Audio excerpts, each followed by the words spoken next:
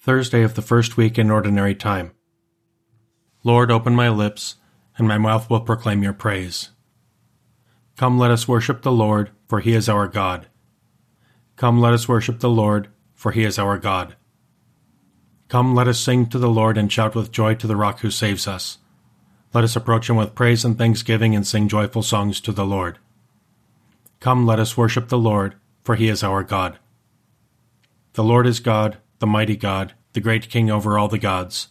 He holds in his hands the depths of the earth and the highest mountains as well. He made the sea, it belongs to him, the dry land too, for it was formed by his hands. Come, let us worship the Lord, for he is our God.